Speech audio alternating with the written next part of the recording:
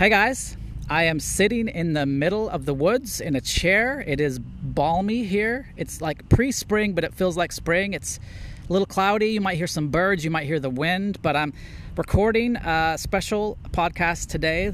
I'm having a return guest named Richard Lewis. So I have him on the phone, and we're going to do this again. We're going over a book called Sitting with God. And so we're going to get to that. We're just going to first kind of get to speak with Richard Lewis. And this is the Construction Monk podcast. Sometimes I forget to say that, but I am your host, J. Randall Ori, and you can always catch more content at www.moderncontemplative.com. So without further ado, the person I call the other Richard and the other Lewis, Richard Lewis, not Richard or C.S. Lewis. How you doing, Richard? Good. Nice to talk with you again. I was looking forward to it, so nice to reconnect. Yeah, I appreciate you taking the time. I really enjoyed the conversation, and I know a lot of other people did. So I think we've talked about this, but I think I'd like to try to continue to do this at least once a month to have some conversations with you and see where you're at, what you're learning, what you're doing. And so I know we've talked, and there's some new things going on for you. So would you just share that real quick? Sure. And a lot of it's centered around the book, but it's just been a whole lot of fun. I've been doing more talks to contemplative prayer groups. I did one last Saturday for an hour and a half with a group, and that was a whole lot of fun. I did a talk, we did a centering prayer sit, and then we had a Q&A, and they extended the time, so it probably went almost 2 hours. So I've been doing more of that, where I've been either getting myself invited or getting invited to different contemplative prayer groups and just sharing my journey and sharing what does it mean to consent to God within, and then just getting their reaction, comments, and questions. Wow. So I've been doing a lot of that. Yeah. And then podcast interviews such as you. I have one lined up next week and another one the following week. So I just seem to be getting myself invited on podcasts. So it's just been a whole lot of fun just getting out there and sharing centering prayer and sharing my book. Yeah. And I have the last thing I'll say is people have read my book, and I had a pastor of a Methodist church reach out to me, and we're going to begin one-on-one coaching with centering prayer this week as a result of her reading my book, us having a conversation, and her thinking that I can help her with her centering prayer, silent prayer practice. So it's just been a neat experience. A lot continues to happen. Wow, I love that. I love hearing anything about the practice of centering prayer and contemplation growing and moving. And that's what I really love about you and what you do, is that you're just helping birth and bring this thing into the world more and into mainstream Christianity more. And that's I think that's where we both connect, is we're both contemplatives, which is just a private practice, but we're also teachers of contemplation, which means we want to help other people come to where we have come to, because it is beautiful and it is beneficial and it's life-giving, right? It is. I mean, it's life-changing, life-giving. Yeah. If you consent to God within, God takes action in you, and then you get up from your sits and take kind of the God-inspired action. At least I'm definitely seeing it in my life. Yeah, we'll get into this in chapter 4, but you definitely talk about how that inner transformation through centering prayer and contemplation has given you more boldness and excitement to step into new things with God. And I think that's just a natural part of the overflow of contemplation. And this kind of prayer, which puts us more in contact with the heart of God, which puts us more in contact with our true self, right? I love that. Yes, exactly. Well put. Yeah, I get excited. I mean, this is my passion. I know it's your passion, so I just get excited hearing the new things God's doing through you and to help others know God more. That's all. That's what it's about, right? Exactly. You're exactly correct. Yeah, I mean, it's so cool. I love that people are reaching out to you, and you're continuing to do that work and to help make people aware of your book and what you're in contemplation. So that's really cool. Agree. I mean, it just, as I said probably last time, it's just been so life-giving, life-enriching, and I simply want to share it because I know it can help others. Yeah. I mean, that's there's no greater motivation towards evangelism than experiencing God. I think that's awesome. Exactly. I mean, exactly. It's just one window portal to God, which then you get up from your sits and take the same posture, the letting go that you do during centering prayer and opening to God in your silent sits is the same thing you can do in life. Just let go and open to God in your everyday life. And that's what centering prayer can do for you, and certainly has done for me. Yeah, so just take a moment, because some of our listeners may not be aware of the term sit or what that means. You probably heard you say it before, but just take a minute and explain what it means, what daily sit is. Sure. It's really a silent sit. So centering prayer, and I'll just briefly describe it again, is a form of silent prayer where you sit with God. It's wordless prayer, and it's basically you sit, and then with the use of a sacred word that you would choose of 1 or 2 or 3 syllables, such as love, God, ocean, whatever word you want it to be, you interiorly introduce that word to start the prayer. And then whenever you engage your thought, and what I mean by that is whenever you begin thinking about the past or planning your future or doing anything other than sitting silently, you interiorly reintroduce that word and then let go of it. And it's really just to bring you back to the presence moment and the presence and actions of God within. And you just do that through the entire period that you're sitting in silence. If you choose to sit 10 minutes, you'll repeat that whenever needed. Or if it's 20 minutes, whatever time frame you've chosen, that's what you do. You reintroduce that word when you engage your thoughts and whenever you need to. And sometimes you don't need the word because you catch yourself, so to speak, and bring yourself back. But the whole purpose really is just it's a continuous opening to God and the presence and actions of God within, and letting go of your thoughts and emotions and your planning and plotting and whatever you're doing, and just sitting with God and letting God, just resting in the rest of God.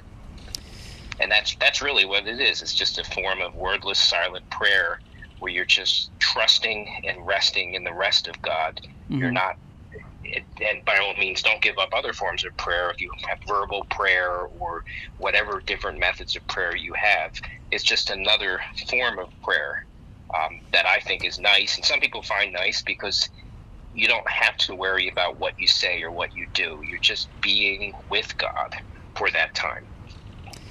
Yeah, I started centering prayer somewhat like you, just feeling prompted by God. But I had a breakdown, and I was struggling with thoughts that were out of control. And so I actually started just looking up a lot of short scriptures in the Bible, very short, single scriptures. And I would sit. I started with 5 minutes. I would sit on my bed, which is dangerous sometimes because you can fall asleep. But I would sit on my bed, close my eyes, and I would use that scripture to focus me. And that's how I began. And like you, I started with 5 minutes, and it was hard, but I would close my eyes and I would use breathing, and I would say the verse in my mind.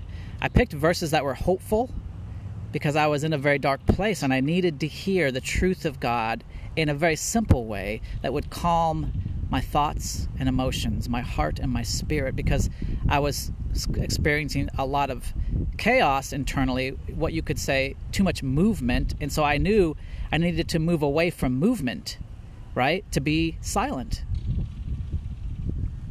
Right. And it's, from what you're saying, I mean, we're practicing centering prayer without realizing it. And you don't have to use a word. You can use your breath, which sounds like you use some of your breath. I use an interior image just to bring me back.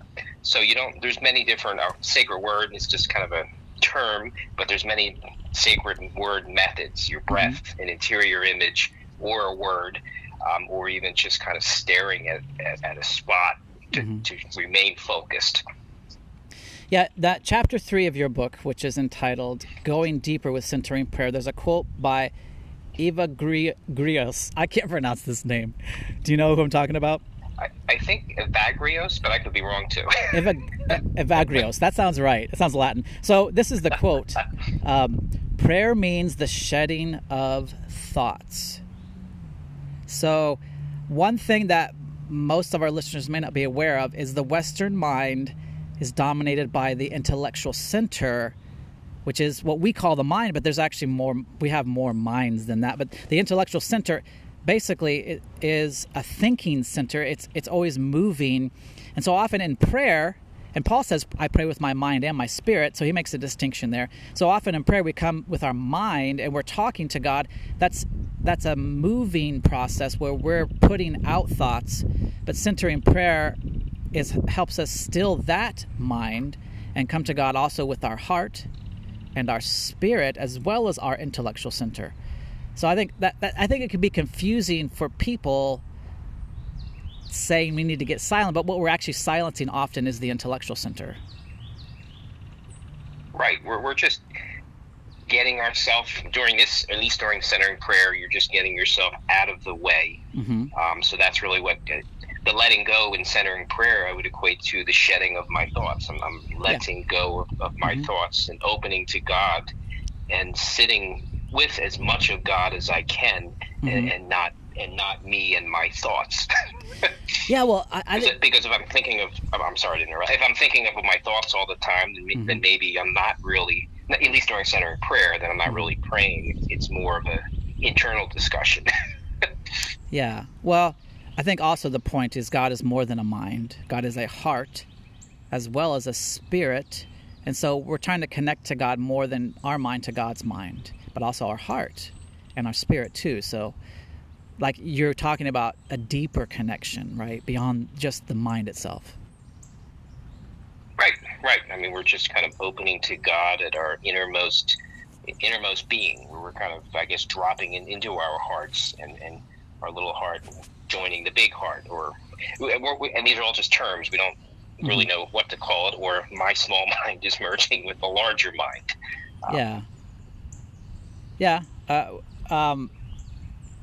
Words are symbols, right? It's like what we're talking about is trying to engage in with the person of God. And sometimes religion builds up language and metaphor and image around this person, and there's the person themselves that is beyond all those things.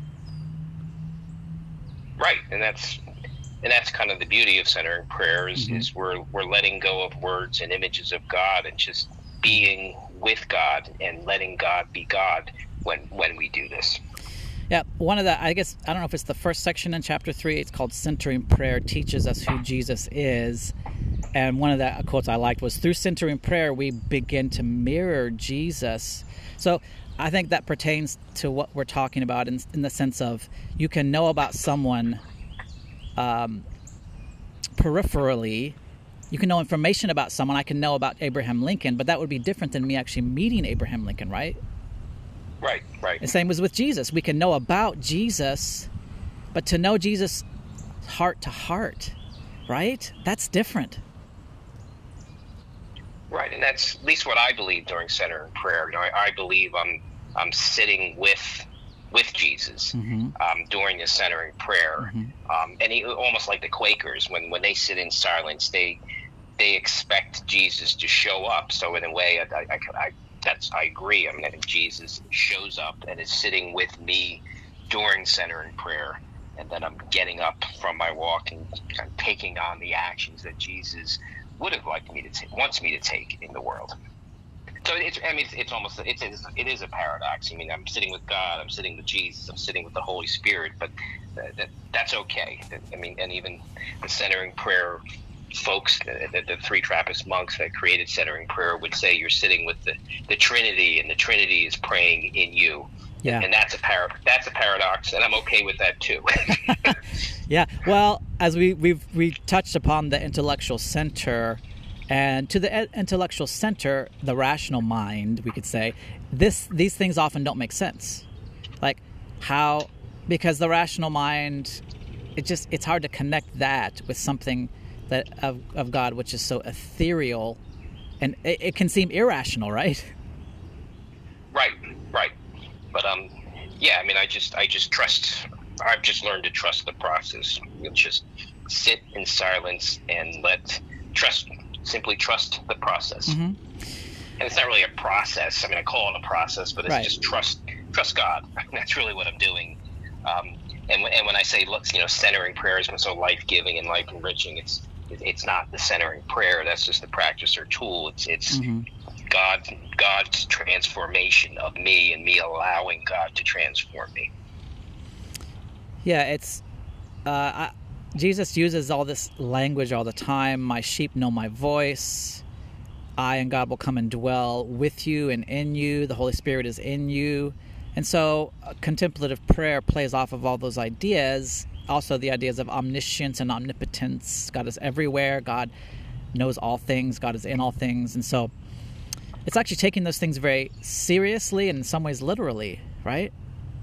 No, I mean, you're exactly correct.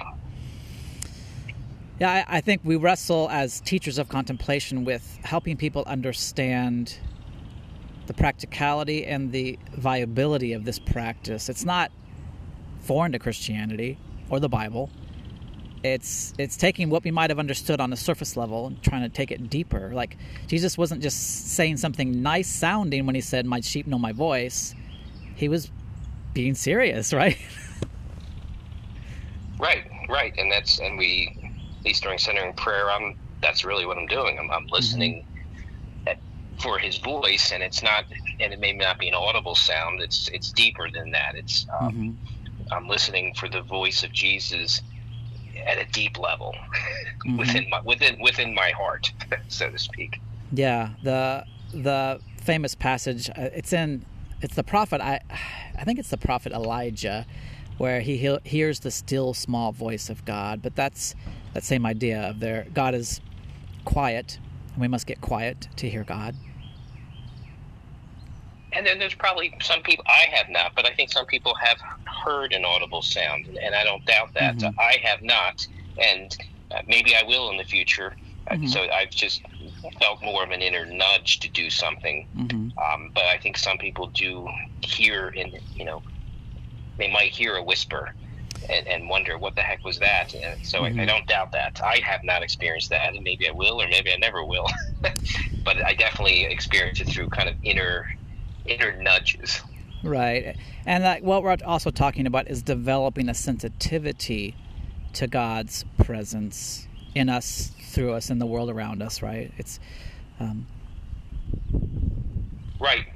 And then you have to determine, okay, I have an inner nudge. Now, is this action God wants me to take? And I don't remember if I brought it up on the last talk a month or so ago. I guess my barometer is, if it's something that excites me, even if it's out of my comfort zone and scares me, and I have an inner peace about it, and it won't harm me or harm others, then I move forward with it. But once it maybe stops exciting me or is harming me or harming others, then I stop and realize, okay, maybe this is not really an inner nudge from God, so maybe I need to re-listen or change my approach. So for now, that's been my barometer, and maybe that'll change in a couple of years, but that's kind of been my barometer. And I also, anything where I have an inner nudge, I bring them into my centering prayer sits and kind of read them and bring it into my centering prayer sit so that I can partner with God. So that's my process. I bring things into my sits and then let them go, do my practice, and then if my barometer still works, I move forward. Or not still works. If they meet my barometer, then I move forward. Yes, and one of the things you're talking about is giving God the opportunity to speak. If we never give God the opportunity, we shouldn't expect it to happen. And the other is, it's a practice, which means, I like this phrase, you have to do something poorly before you learn to do it well. That's just the nature of anything. And so there's grace to learn, there's grace to fail, there's grace to struggle, but try it. Do it. Don't expect to do it well, probably for a long time, but don't worry about doing it right or getting it right. I think that's a lot of what you're saying. Right, or just the practice itself. I mean, you really can't do it wrong. If you show up, you're doing it. And it doesn't matter whether you feel like you weren't there the whole time and you were constantly thinking thoughts, or you were daydreaming or plotting or planning. as long as you show up and just keep letting go, as the practice teaches us, you can't fail at it. I guess the only way to fail is to never show up. And I'm not saying you're a failure because you didn't show up, but the only way you don't do the practice well is by not showing up. Yeah. Yeah, I think there's a lot of grace. Just trying to walk with God and having an intent towards knowing God is kind of what you're talking about. And there's so much more grace, I think, than what we realize when it comes to this process. God's not concerned about doing it well. Like you said, just do it. That's the thing. God can work with someone who's willing. It's hard to work with someone who's not. Right. I mean, It's really as simple as that. It's just kind of make the time. And a lot of people say, I don't have the time, and I'll argue you really do. It just seems to have a way of giving you back time when you're outside of your prayer.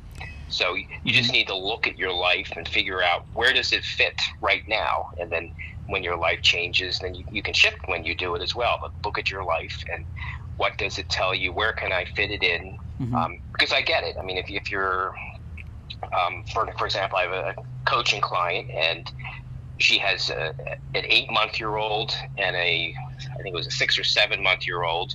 She's working during the day from home because of COVID, and she has taken care of these two children, and she wants to practice centering prayer. So we had to think about, okay, well, when can you do it? And that's when you'll do it. So she has to look at her life right now.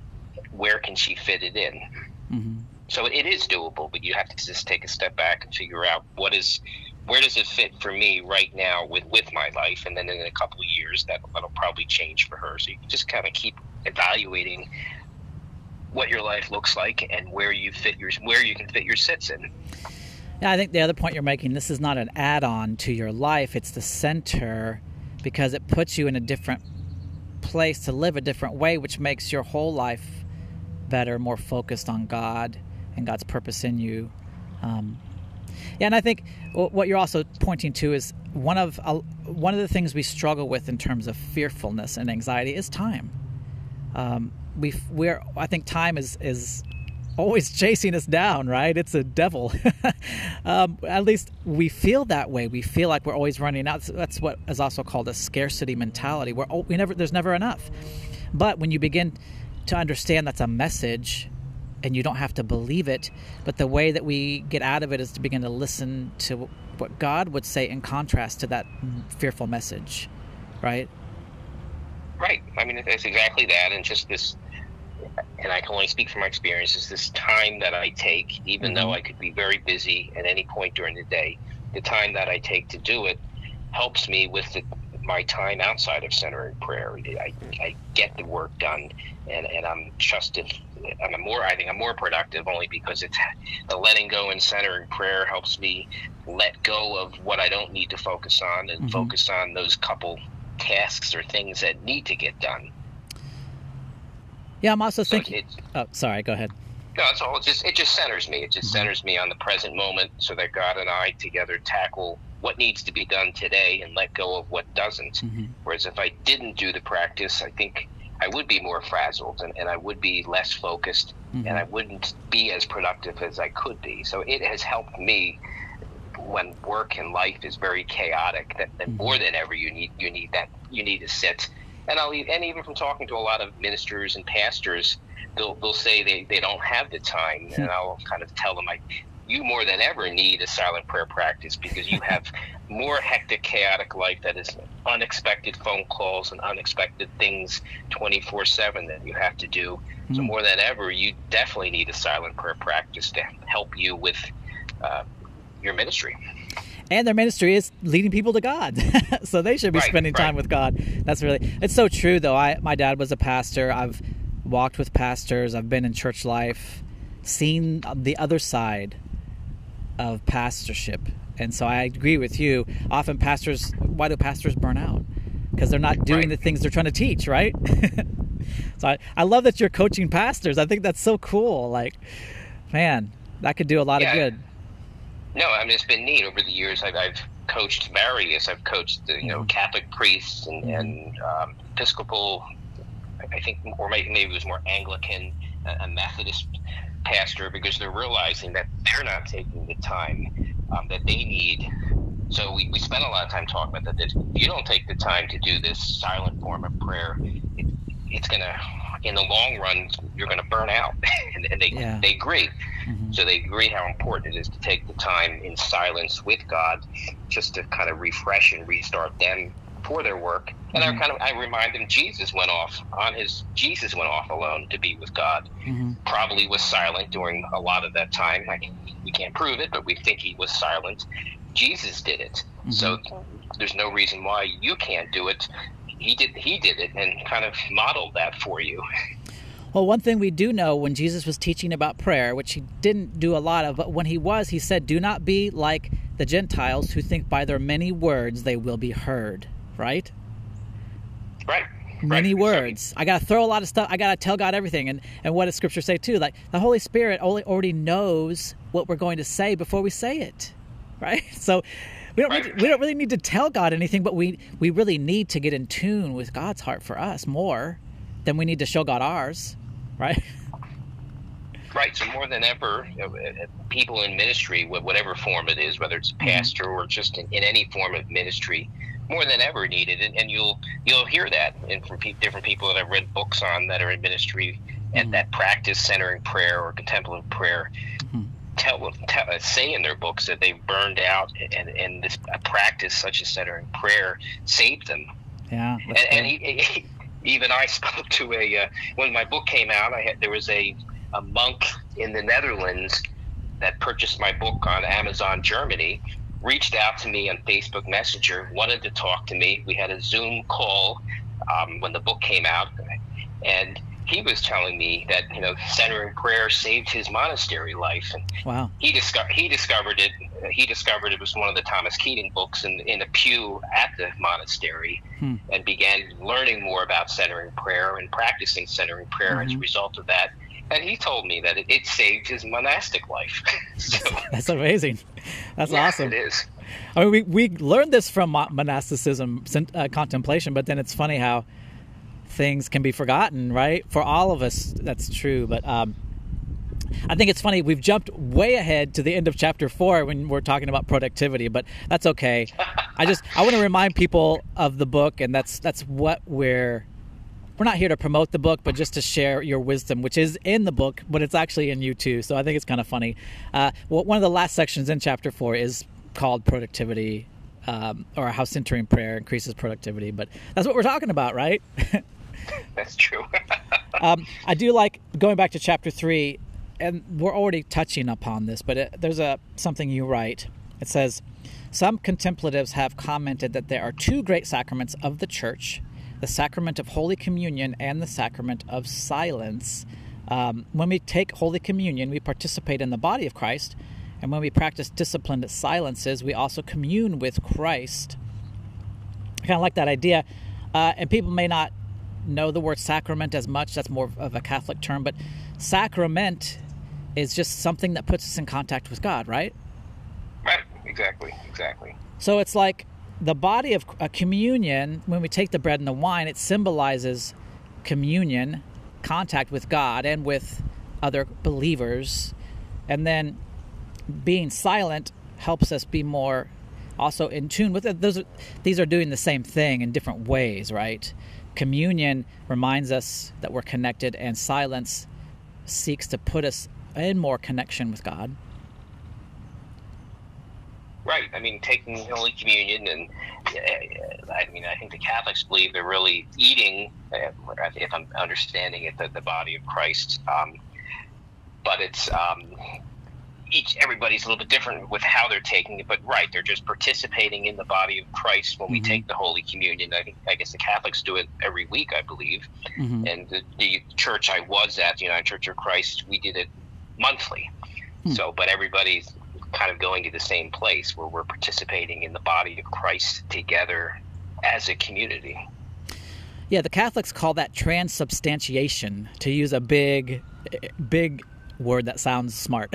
But transubstantiation is the idea that Catholics, where, like you said, it's deeper than just they believe that the communion turns into the body of Christ inside their stomach. That's kind of the superficial understanding, but they believe that the life of Christ truly energizes us and gives us life, and that's more contemplative. Right, and that's beautiful. I mean, to think about doing that, you know, we can do it every day, but it's beautiful to go to church and take communion once a week, and have that happen. Yeah, believe it's happening. Maybe as a side note, just in my practice when it comes to taking communion, I mean the bread and wine in a church service, when I do that, when I take the bread, this is kind of how I do it now, and this is because of contemplation, but I take the bread and I say, Lord, you are energy for me. And then when I take the communion, I say, just like the blood is the life of everything, you are my life. You give me life. You, in a very literal way too, you sustain me. And so I try to like, let's make it practical. Sometimes communion as a sacrament can become disconnected, and it's just something, well, we remember Christ died on the cross and paid the debt of our sin, but like, to make it personal, Lectio Divina tries to do this too, but make it personal and put yourself in a place where it means something to you personally. God really is sustaining you. Like, do you feel tired when you're working? Again, to practicality. You know, God has energy for you. Do you believe that? Do you believe God can come into your circumstance and speak to you and give you energy and help pick you up? Or do you go to a Red Bull? Right. Nothing against Red Bull, but I'm just saying, like, how practical is your belief that God is truly with you? And communion, it's not just symbolic. It's meant to represent the reality that God is truly here for you. When you call upon the name of the Lord, He'll bring you saving grace in every moment. Exactly. It was just making me think. I'm looking at my website when you were talking about energy. I had read a book a couple years ago by Matthew Fox called "Naming the Unnameable" by Matthew Fox, and he has a quote. Let me find the quote that I thought was really interesting. I'm looking for. I know I can find it here. Let's see. That's all right. My listeners will be used to me having some silences, pausing to look for a scripture. I do that all the time. Where I'm like, wait, I'm looking for it. Where's it at? So, no big deal. Well, I guess keep going. I don't want to lose it, but it basically talks about God as being kind of the energy within us. Right. It just reminded me of a quote that I liked in his book. Is Matthew Fox a contemporary writer? Yeah, he's been around a while. He's a Episcopal. Well, I guess he's a former Episcopal priest, but he's written a large number of books, quite frankly. So he's been around for quite a while. His name is Matthew Fox. Okay, that's good. It's good for us to share the people that are kind of feeding our spiritual life, so others can kind of go there too. I think that's good. I just found it, so I'll read it real quick. I just thought it was a neat quote, and it reminded me of it when you talked about energy, the way you think of it. God is the unstoppable energy of all beings, a boundless source that cannot be slowed down or ultimately overcome, was a quote in his book. So it just made me think of it, because that's really what it is. I mean, we're tapping into this energy. I believe I'm tapping into this powerful energy during my centering prayer sit. Yeah, I've had this experience, very practically speaking, where I've felt a tiredness come on me. And being a mystic and having spiritual discernment, I've recognized that it was not a physical circumstance. It was a spiritual, I would call it a spiritual attack. I recognized that it wasn't that I was physically tired, but it expressed itself physically. But it was only through prayer and saying, God, like, I literally felt like I just needed to drop to the floor and sleep. But I prayed, and it was through saying, God, you're my energy, and come in this moment and move against this other presence that's making me think I'm tired. And so I most of the time we would think just that's a physical situation, but I've experienced where it was actually a spiritual circumstance, and I needed God's Spirit to come and counteract that. Right. I mean, right. Exactly. He just kind of woke you up and fused you with energy that you need. I mean, God gives us really whatever we need, whether it's peace or love or compassion or confidence or energy, just to keep moving. And that was all you needed. So he give you a burst of energy. You quote Basil Pennington in this is still chapter 3 of your book. He writes, in centering prayer, we go beyond thought and image, beyond the senses and the rational mind to that center of our being where God is working a wonderful work. I feel like that's kind of what we're talking about, but beyond thought, image, senses, and the rational mind. And so sometimes the rational mind in a situation will immediately have or see a problem and come up with a solution, right? But sometimes we need to stop that mind and say, wait a minute, maybe God has something else to say and a different approach here. And that's kind of what we're talking about, is stop. Don't just assume everything is what you perceive it to be, and don't just go with your own thinking process, but invite God into the process. Right. I mean, God is, I guess, trying to get our attention in a nice, quiet, subtle way, and then just patiently waiting for us to listen. But no, I think God's doing a wonderful work in us. Yeah. It's up to us to listen, and God is a patient God, and will patiently wait it out. It is wonderful when we begin to experience God's leading, and I think the reality is we can simply just go to our standard approach in any situation, right? But we can miss what God has, and that's part of contemplation, is stop and don't just do the knee-jerk reaction, the first thing that comes to your mind necessarily, but stop and give some space. Ask God if he or she has a different approach in that situation. Right. And that's what's powerful about any type of silent prayer practice, is it slows us down and it lets us be more open to this, so we don't immediately jump and do things instead and react. We're doing kind of more God-inspired actions, not what we think, but to get what God would like us to do, and then we're partnering with God. Yeah, I really try to help push it to the practical, because sometimes it can sound too mystical and ethereal and out of touch. But like what I've been wrestling with the last couple of weeks is when I'm working, I've experienced some frustration when I'm encountering obstacles, when it's something that's not going the normal way. But contemplation teaches us to pay attention to our internal reality. So in these circumstances, I would tend to get very frustrated, and then I would stop. I would kind of, maybe even in an irrational sense, get more frustrated and not focus on just moving through the problem and finding a solution, but get stuck in the feeling of frustration.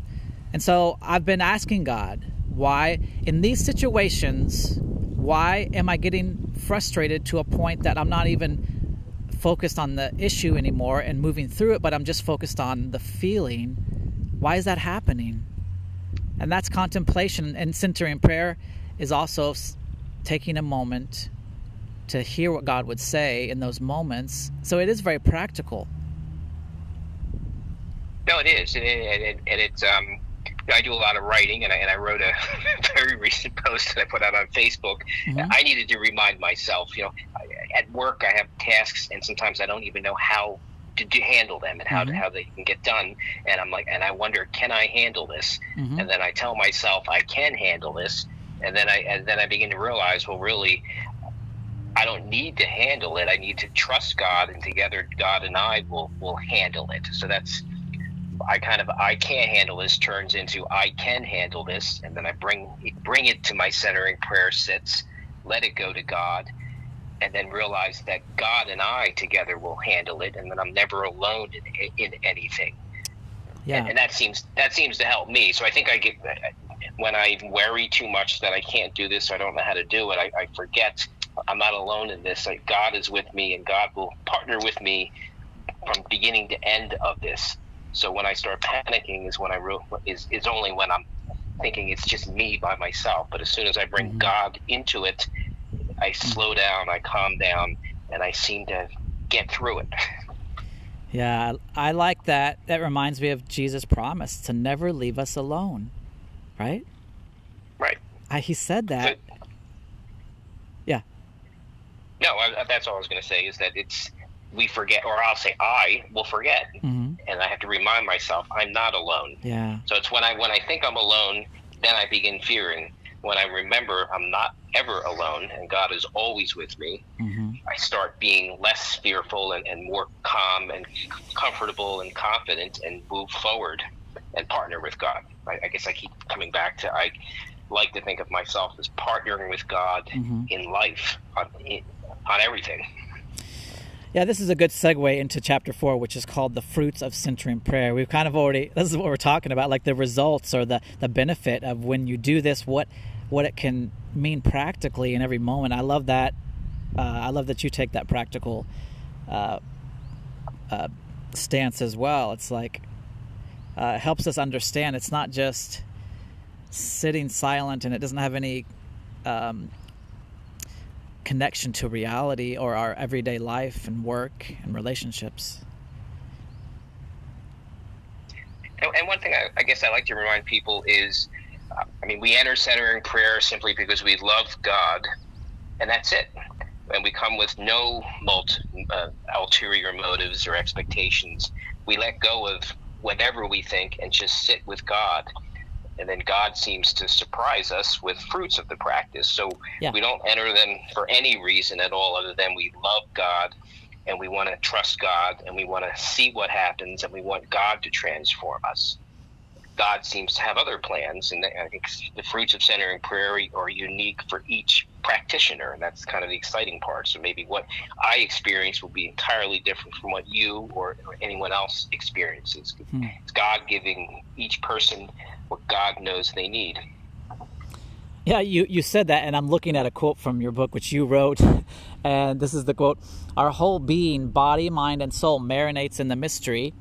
It is a prayer of love without ulterior motives." So that's, you just said something very similar. But yeah, I think that points to the reality that sometimes we're coming to God out of need, which isn't wrong, prayers of petition, but we're driven by something we need or something we want to get.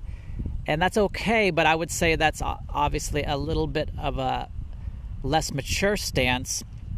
And it's not relationally driven, it's transactionally driven. And so what you're saying is like the ultimate gifts of God are relational, and it's about God wants to hang out with us, and we need to grow to desire just being with God. That's maybe the biggest goal, I guess.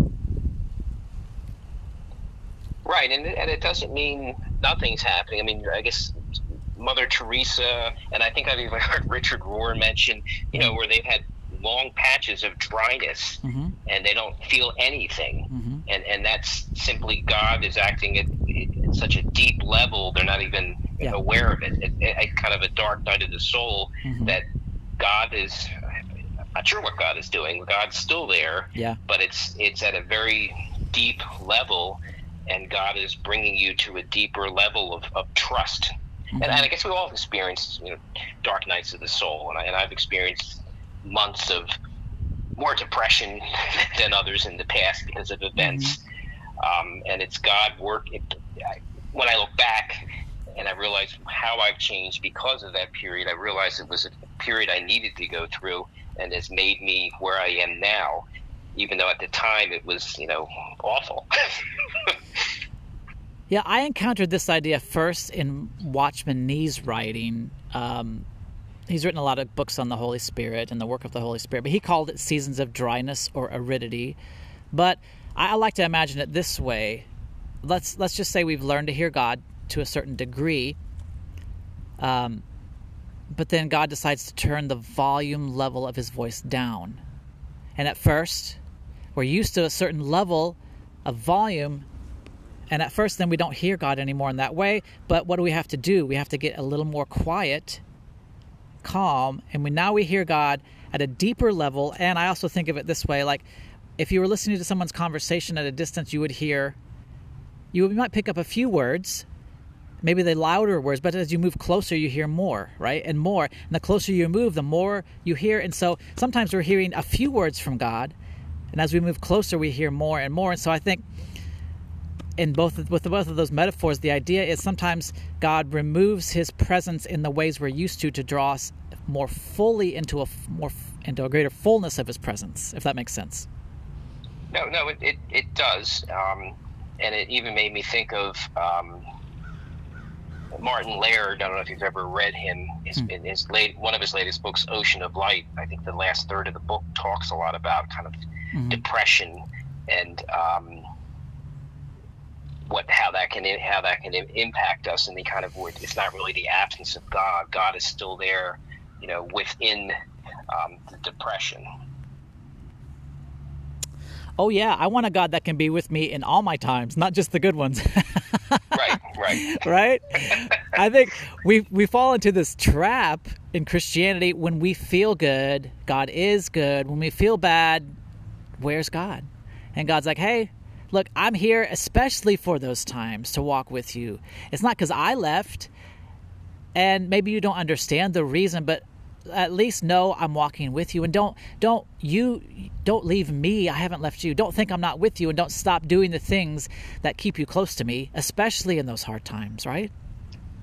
Right, because he said, and this is a quote from his book, insofar as we are aware of depression, there's something within us that is free of depression. Otherwise, we could not be aware of it. Amen. So, yeah. It is powerful, but it also, it is tough for people that are deeply depressed. It is terrible. And you have to realize that I am not a depression. And I think a silent prayer practice can help people take a step back and look at thoughts and feelings and realize, even though I am depressed, I'm not depression, and that's not who I am. Yeah, I keep coming back to this word and idea of narrative. And what we're talking about a lot is there's often a lot of narratives going on around us in the world. And even practically speaking, we're hearing messages from our culture. Those are narratives. Those are stories that focus us in a certain way and speak a certain truth. And so the goal of contemplation is to put us more in tune with God's narrative, but also to show us where we're listening to the wrong narrative, which isn't from God. And depression often is sometimes God revealing we're listening to a wrong story and a wrong truth. Right. And the world, tells us all kinds of things. Advertising tells us things that aren't necessarily true, and so they want us to buy things because of what their product will do for you. So we need to be careful of, that's not necessarily true. And we're listening to kind of the interior voice of God rather than commercial advertisements or culture or the government or your corporation you might work for may tell you things that aren't necessarily who you need to be and how you need to act. Yeah, the basic message of any advertising is to create or to provide a problem, and then they have the solution, right? That's basic sales. Is like you have to believe there's something wrong and they can fix it. That's just, but that can, in a more spiritual sense, become deceptive and destructive. If you think there's something wrong with you, and you're listening, like even depression is saying, I'm not good enough, or there's something in me that's not good or right, and God comes in and says, no, I made you, you're good. There may be some things that need healing in you that are broken, but you, in your essence, identity, you're good. I love you. You're loved. You're worthy. Right. Exactly. And so I think a lot of contemplation centering prayer practically is recognizing the narrative that's going on. If you feel depressed, what is the message at the heart of that? What is it speaking to you? Generally, it's usually saying, I'm not enough, I'm not good, I don't have enough, something's wrong with me. But inviting God into that process is God saying, listen, here's the thing that you think is true. It's the thing that's making you feel bad, but it's not true. And let me tell you what is true. Right. And by all means, there's people that need professional help, whether it's a psychiatrist or a psychologist. So I'm not at all saying centering prayer or contemplative prayer is going to, you may need both. So some people may need the help of an outside, specialist. Sure. They can certainly practice centering prayer, but they may need that additional help, support, and or medication to help them with whatever illness they may have. Totally agree. I have both been to a counselor for depression and been on medication at times. So, God works in all the ways. God is not anti-medicine or psychology for sure. So that's good. It's good to note that. We're not saying centering prayer is the snake oil that cures all your ails in a sense, but in a sense, if we're listening to God and He says, well, this is a good illustration. When I first had my breakdown, the first thing God spoke to me was, go to a doctor and get on medication. Like God had to tell me that, because I wouldn't have done it because I'm very anti-medicine. But God actually told me to go get on antidepressant medicine. Isn't that funny? Right. No, I mean, it makes sense. I've talked to many people, or seen many people, friends, family, and it very much needed and very much helped them. Well, there was an immediate chemical imbalance in my body because of the cortisol and dopamine levels in my body that could not have been balanced through anything except medication at that time. And so God knew that too. Like, God knows our physical state. So it's really cool. But it does, in the end, everything can come back to listening to God. But we shouldn't exclude God working through anything, right? Or everything. Right. Or in some cases, if you have a mild depression, sometimes God may, and you don't want to get up, you don't want to move. Sometimes it's just movement is what you need. Where you're depressed, well, sometimes if you just move, get up, take a walk, or take action, or help someone else and get your mind off you, you start feeling a little bit better. Yeah.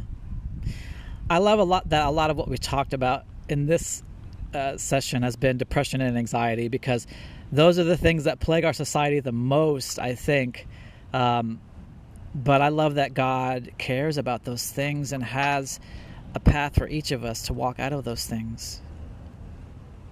Right, and I mean, I think everybody has anxiety in their life, so I think everybody could use a dose of silence. As I like to say, everybody could use a dose of silence, a daily dose of silence. It helps with anxiety and stress, as well as just helping you properly focus on what you need to do. And then obviously for me, it's not just a form of meditation. It's sitting with God and letting God help me become my true self, the person God wants me to become. So it's really what Thomas Keating referred to as divine therapy, is what happens during centering prayer, where God is healing me over the long term of what I need to be healed of, whether it's tension I'm holding in my body, or repressed thoughts, or anxiety, or depression. It's divine therapy is happening and removing all the barriers and letting my true self emerge and come out and play, I'll say. Yeah, two scriptures come to my mind. One, Jesus is called the great counselor, and two, the Holy Spirit it's said about the Holy Spirit that He knows what we need before we even ask, and He knows what we need deeper than we know. So like both of those things, as far as anxiety and depression, to me speak to the reality that God wants to walk with us, to heal us, heal our emotions, our thoughts, and even physically. So I think, this is all very much in line with the Bible. Right. Exactly. And so I mean, we're running close on time, but in the end, what we're talking about is just how centering prayer gets us more in tune with hearing God, as so that God can begin to lead us out of our brokenness, out of the things that are plaguing us, our struggles, whatever they may be, in every moment, that we can learn to walk with God, and in every moment we have the connection, the accessibility of God to be able to speak to us what we need in every moment. Right. I mean, it really saves us from ourselves. And it's, again, I keep saying it's not centering prayer that's saving us. It's God. God is helping us. But a daily dose of silence or centering prayer can save us from our own selves and our own thoughts and way of doing things. It can save us and help us move forward on the path God wants us to move forward on. Yeah. And A lot of times what we do, we look to Scripture for truth. It's the tried and true, right? But even Scripture tells us also to develop that intimate relationship so that God can speak more specifically. Like, Scripture always has good things to speak to us, hopeful things, but sometimes we need something a little more specific and tailored to our circumstance. And so that's why we need, in addition to what God has already said through Scripture, we also need to hear what God would say to us in any given moment. Right, because when you're reading Scripture too, I guess Scripture can be, whatever book you're looking at is written to a group of a community at that time, however long ago that was. So you might be misinterpreting the context where it was for a certain group in a certain community, and perhaps you're taking it the wrong way. So, and there's a style of reading the Bible called Lectio Divina, where you kind of read a small passage, and then what is God trying to tell me, in this passage? Yes, totally. I early on in my life, in my 20s, I began to approach Scripture and ask God to teach me through it instead of just trying to draw my own conclusions about it. And I think that's just another part of where contact with God is important. Even when we're reading Scripture, we can bring our own mind, or we can set our mind aside. Right. That's good. That's what we're talking about. We're talking about setting our mind aside. Our preconceived notions. Yeah. Right. No, I'm sorry to interrupt. No, that's all I was saying. So when I read the Bible, I try to, what do you want me to get out of this, God? Instead of me looking for something, it's more kind of a reverse of speak to me through the words of the Bible. So I'm not just looking in it and finding, here, this is why I had you do this. It's more listening to what is it trying to tell me, rather than me looking for something in it, if that makes sense. Yeah, that's so good. I love where the conversation has gone. It's been a good conversation. We're going to continue. We've just kind of we've touched upon chapters 3 and 4 of sitting with God, and it's been good. Before I run out of time, Richard, remind people where they can. Tell them about your book, where they can find it, and your website, so people can find you. And you do daily meditations, I think, as well. And so, how can people find you and benefit from what you're doing? Sure, it's simple. silenceteaches.com is my website. If they subscribe, they'll get a free ebook on centering prayer, and they'll automatically receive every Monday. I have a meditation that goes off my site, and then on my site they can see information about my published book that we've been talking about, chapters 3 and 4, Sitting with God, A Journey to Your True Self Through Centering Prayer. And there's other things on the site, a resource page of books and courses and websites that I have found helpful regarding contemplative practices, the Bible, Jesus, so all that kind of stuff. So just come to my website, and that'll get them anything they might have interest in looking at.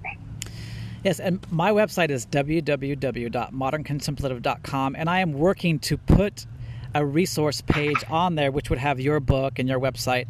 I just haven't got to it yet, but I want to help people go to the things that have helped me, right? Which is what you do also. And so, like, you've helped me, your book is helping me, and I want to pass that along. Eventually, I'll have a resource page on my website.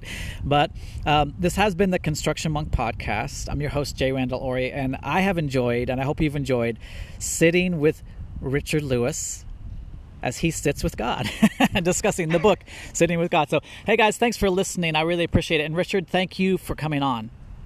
Appreciate it. It was another great talk, so thanks for having me again. Yeah, I appreciate it. Thanks. All right, guys, bye.